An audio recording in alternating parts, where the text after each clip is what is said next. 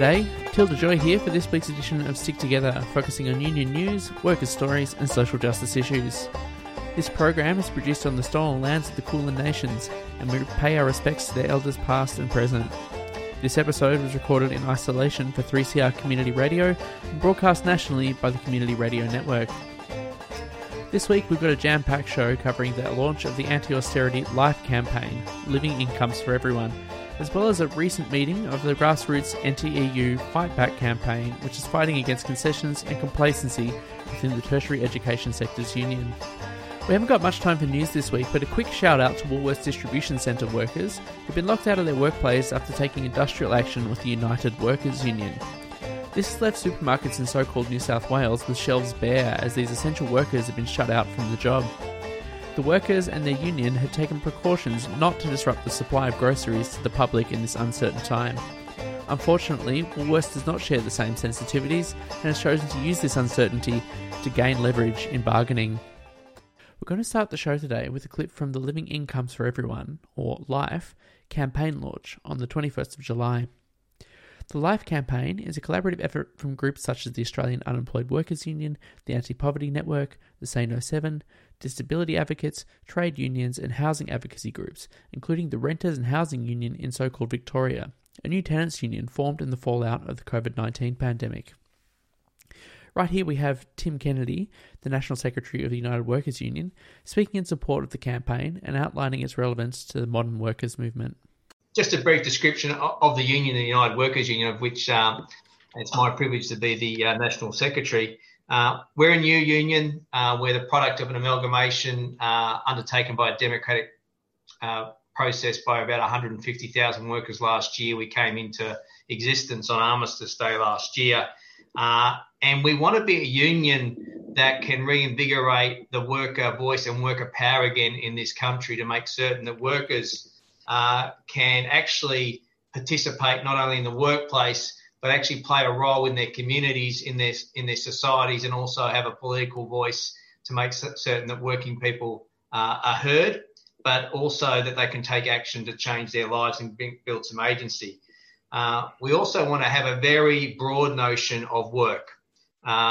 We have a view that traditional notions of work is something that we organise around, but we also want to stand in solidarity with unpaid caring work and also to stand with those who are locked out of work, because together we can actually build a social movement that can change things. We are fundamentally not about advocacy. We're about organising and taking action. That's what our union is about. In actual fact, there'll be strike action commencing at Wyong on the central coast of New South Wales on Friday against one of the major retailers in this country. And it's about the fundamental issues that workers need, dignity and safety at work, and also need to win a measure of the wages, of the profits that they generate for that company. So, we also are a union that represents workers that actually have fundamentally, we say, been forgotten by government.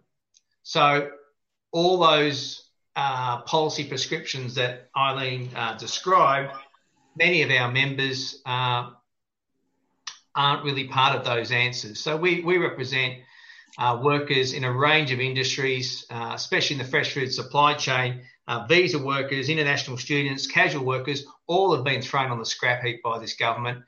This is not a government that says that we will put a hand out for everyone in this country. There is not universal solidarity. There is not social solidarity to look after all those people. And our union's been working hard to make certain that we can look after those people.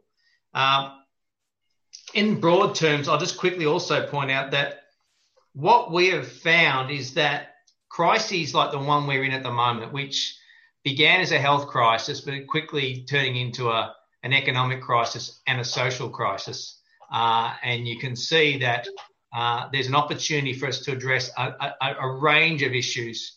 And one of those issues that was, addressed in recent times was the Black Lives Matter efforts by a broad range of people. And it's something that is relevant to our country, as we heard from Wayne before.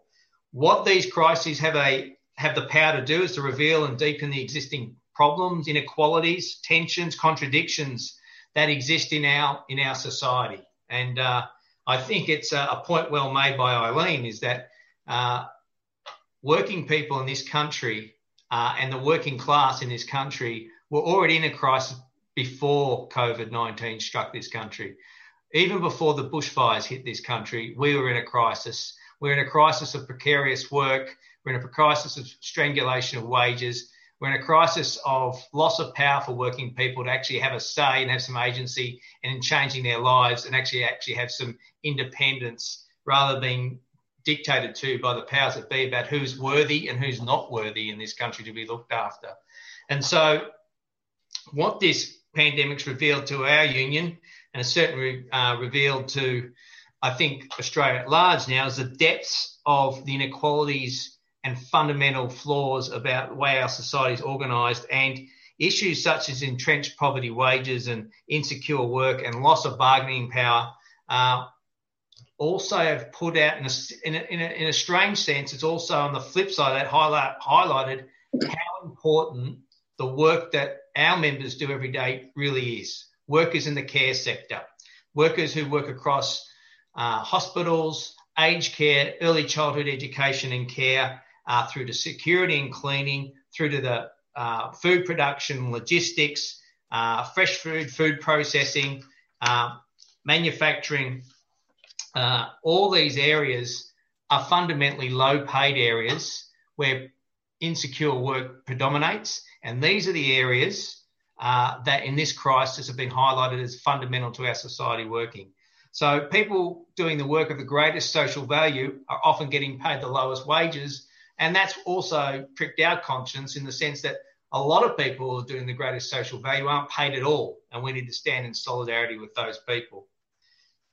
So we saw the crisis as an opportunity in some respects to think about, can we develop a movement and stand in solidarity for a movement to tackle these issues?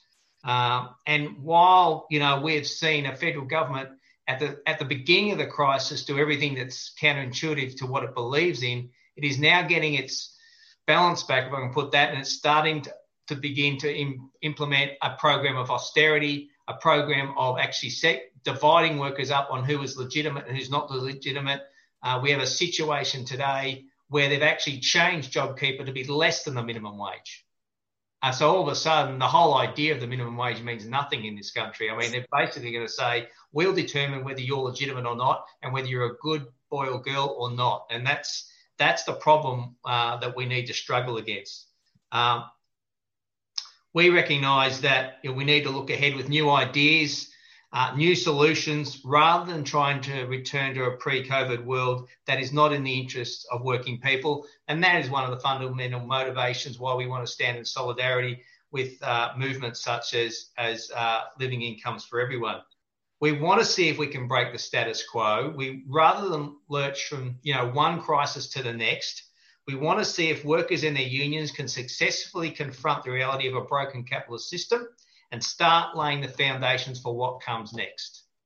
Because, and Eileen also referred to this, and I think it's a point well made, is that we've been in a crisis at least since the global financial crisis of 2007, 2008. There has been no recovery for working class people. The system doesn't work, and we need to kind of step up and say, what can we do? How can we start to chart a new course, set a new direction, and organise around it that is ambitious, that is optimistic, positive, what we can do for working people in their lives generally.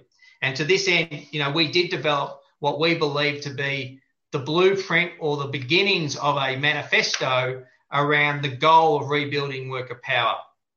And we started that in late March, and we still need to work on that as a union, but also as part of an ongoing conversation with people who share our values about a path forward. One of the things that I've learnt being a union organiser for most of my life is that the best ideas are meaningless if no one will organise and fight for them.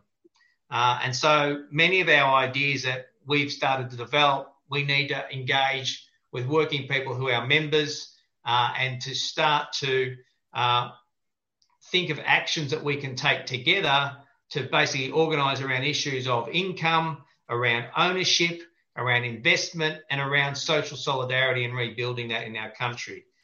we start always from the premise that the status quo we have today is untenable, and every element in our response as a union has to be predicated on rejecting the notion that support for reform or support for something new needs to be based on how privileged you were on entering this crisis. As I indicated, we also need to kind of recognise who this crisis is hitting. And we are focused on the fundamental rights of young people who are disproportionately hit by this crisis. But another element of this crisis becoming even more evident, especially in our experience in our union, is the impact on a particular gender, on women in this crisis who are fundamentally carrying the burden of this crisis, who are in the care sectors of the economy where most of the jobs have been lost, in the service sector of the economy where most of the jobs have been lost. And some of the data that we've got in terms of people being forced to go to the superannuation accounts is disproportionately women have had to go there, and they've spent all that money on just food and energy bills, whereas some of the data I've seen, some of our young men have spent it on gambling and booze, but there you go.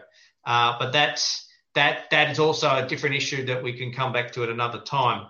As indicated earlier, we want to make certain that the value of social work, both performed in the paid formal workforce and outside of it, is something that we need to organise around. That's why issues of a guaranteed livable income is very important for us to develop and to actually see if we can struggle and win these things.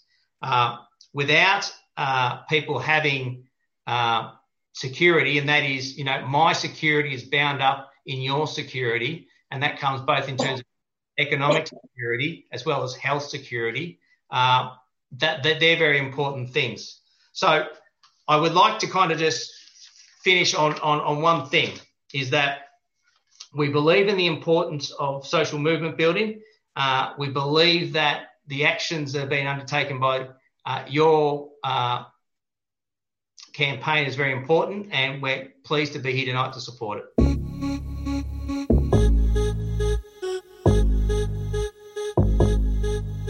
You're listening to Stick Together, recorded for 3CR Community Radio and coming to your local community radio station via the Community Radio Network. Up next, we've got some highlights from a recent public meeting of the NTEU Fight Back campaign, attended by NTEU members across the country. The meeting was about the struggle to beat back job cuts and cuts to pay in the university sector, and discussing how to transform NTEU branches into a fighting force over the coming months.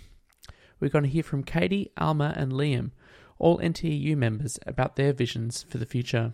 It's not just the weekly announcements about, another university sacking hundreds of staff. It's also the, in a lot of ways, unrecorded job losses that are going on with casualised and fixed-term staff, contract staff losing their contracts. And I don't know if you saw, but the Victorian division of the NTEU said that they think that nearly 7,500 people in Victoria alone have lost their jobs since the pandemic. Outrage. I'm appalled by the government. I'm appalled by the university vice-chancellors, and I continue to be outraged by our union leadership as well, because the crisis that's going on at the moment isn't a crisis that has to happen. It was a crisis, the making of all of these people. And to go back to the union leadership, I think it's still important to say that the Jobs Protection Framework, while it obviously didn't cause the collapse in international student numbers that precipitated the crisis, it did signal to our vice-chancellors that their first out in this crisis could be going after staff conditions. The concessions that were flagged by our union haven't saved jobs. At UNSW, for instance, 1,000 staff volunteered to go down to 0.8 EFT, or 0.8 of their position. In other words, taking a 20% pay cut. And yet, even after that, the Vice-Chancellor announced that they were sacking nearly 500 staff. And this is at a university that's pushing ahead still with a campus that's going to cost $1 billion, a new campus. I think UNSW is a clear example that job cuts aren't a necessity, they're a choice.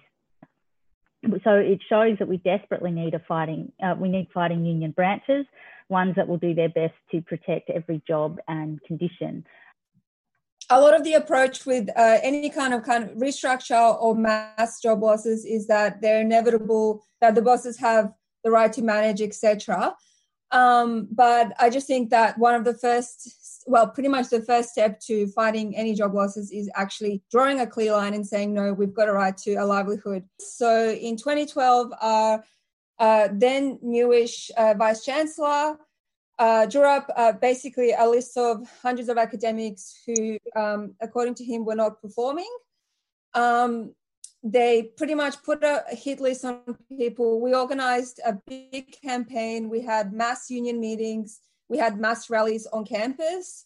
One of our biggest rallies was 1,500 people under the Vice-Chancellor's window.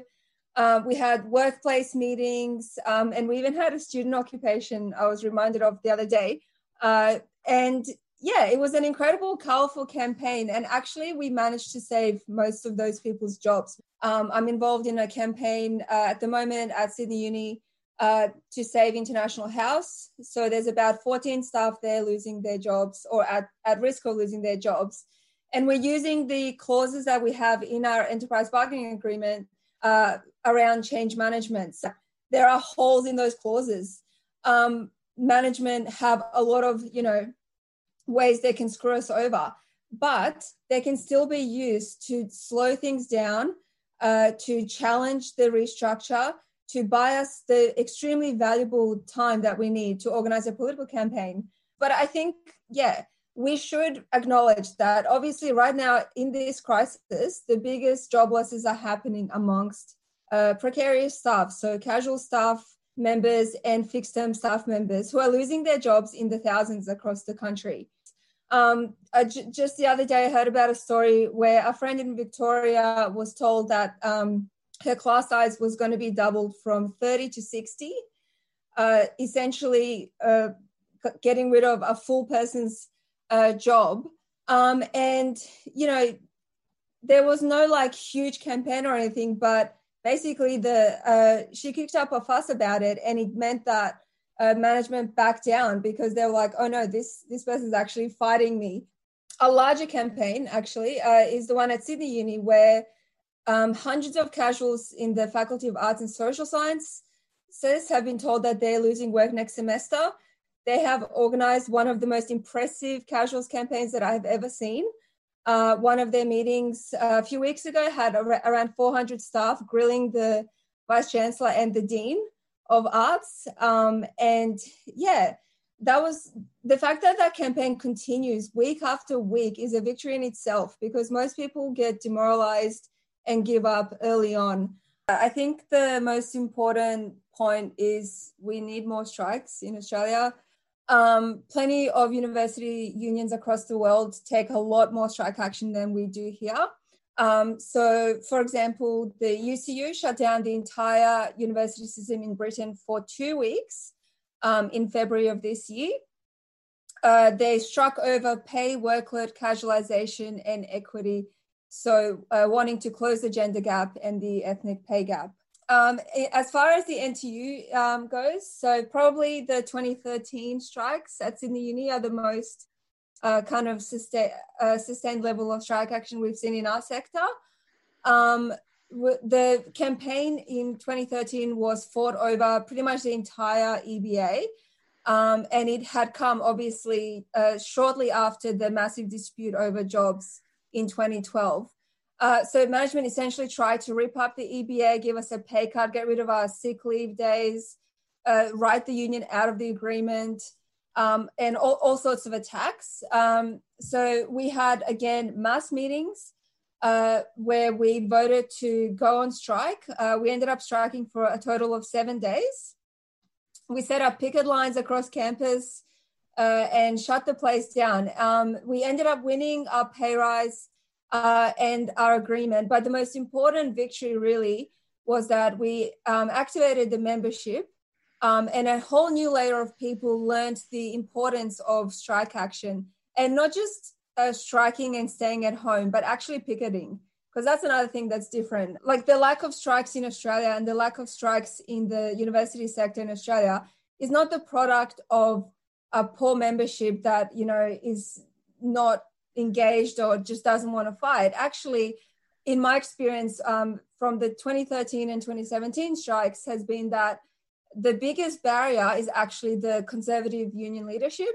So whilst striking is something that happens, actually both of those times, it was the union leadership that wound the strikes up, I think, prematurely. We could have gotten more, both in 2013 and both in 2017. In both of those EBA rounds, I argued that we needed to continue fighting. And if we are going to put up a fight for funding for the sector, for all of our colleagues to get their jobs back, to have proper clauses about job security, whether that's about conversion, ratios, and actual job security for staff who are permanent, then we are going to have a massive strike campaign everywhere across the country.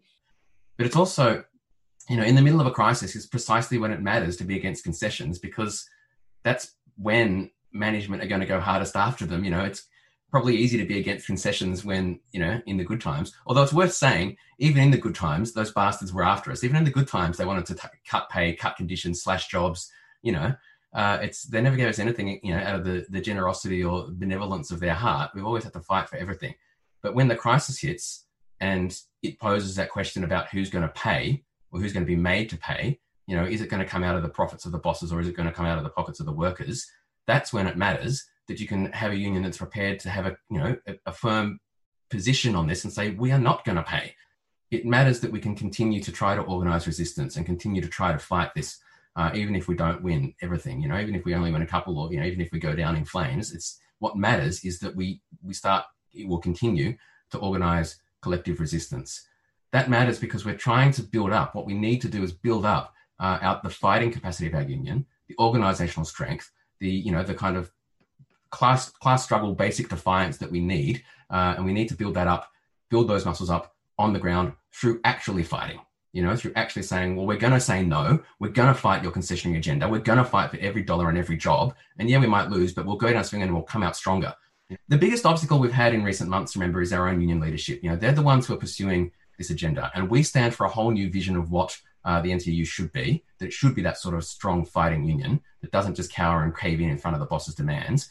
And these are just the lessons from the last few months. If you look at the lessons of the bigger history here and how our union movement has always fought and always grown, those moments where unionists have been able to build something new and strong out of the struggle, they've never done that by giving away concessions.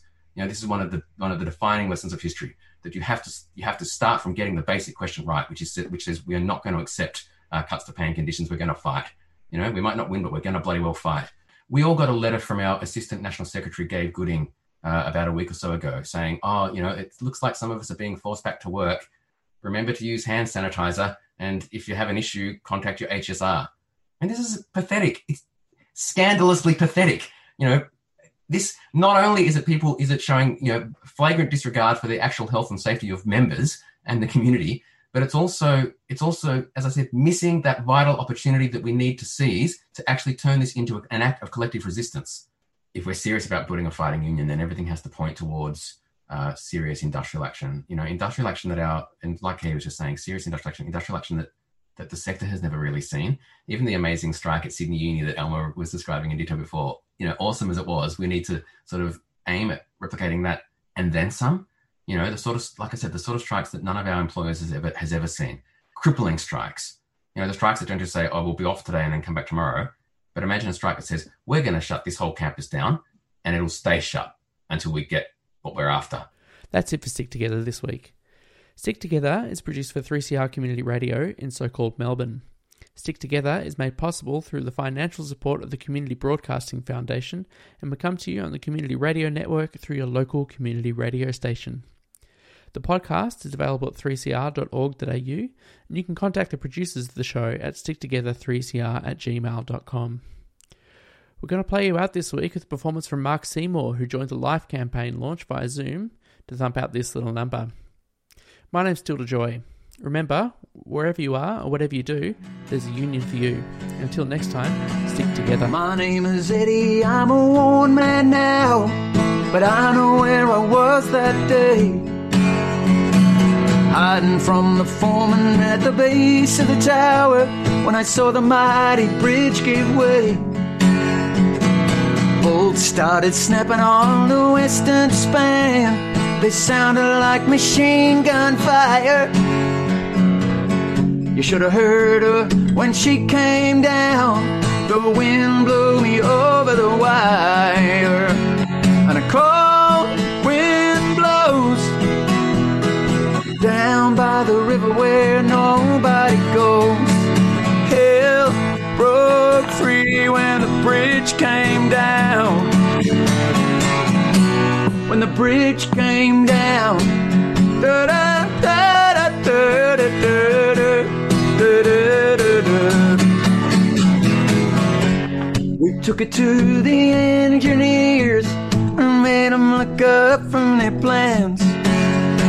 They said something about rust and a difference in camber and buckles in the western span. We went back on the job that day. Well, they swore blue murder, she could never come down. I got away with 6 broken ribs. I'm the luckiest man around. And a cold wind blows down by the river where nobody goes. Hell broke free when the bridge came down. When the bridge came down. Da, da, da, da, da, da, da, da.